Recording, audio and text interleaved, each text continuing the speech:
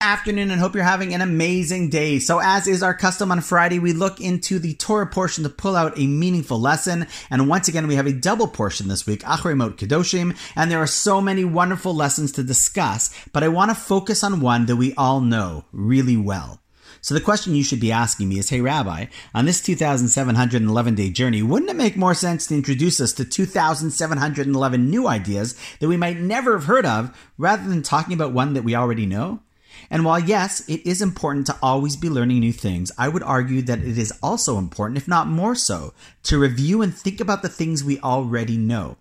We see this idea mentioned by the Ramchal, Rav Moshe Chaim Luzzatto, a great sage and Kabbalist who lived from 1707 to 1747. In the beginning of his book called Mesilat Yesharim, The Path of the Just, which is one of the greatest classical books in the Jewish Musar and character development category, he writes that nothing in the book that he is about to write is new to people. And while you can argue whether that is or is not true once you read the book, the reality is, if that's the case, why does he even bother writing it in the first place? And definitely, why would I even think about buying it?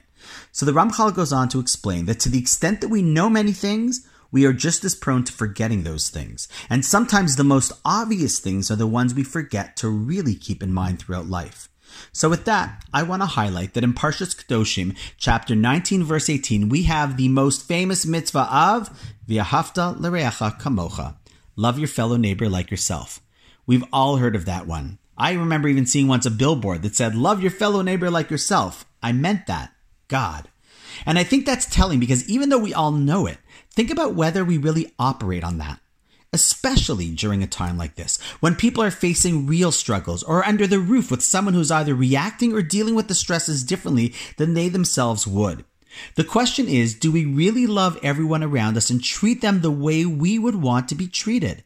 How are we responding to the needs of others or to their reactions?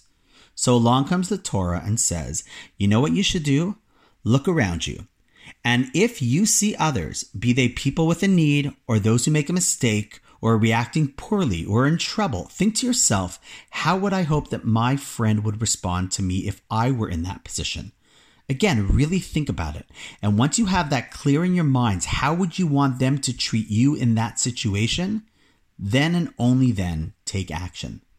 Now, this does not only apply to strangers. Often it's easier to do this with people we don't know well, but it applies even more so to those people you are close with, the ones you love and live with. Act on that love. It's such a simple principle, but as the saying goes, easier said than done. During this time, let's all take this lesson to heart and let that guide our hand and our speech and our response. And on that note, wishing you a wonderful Shabbos, and I look forward to seeing you tomorrow.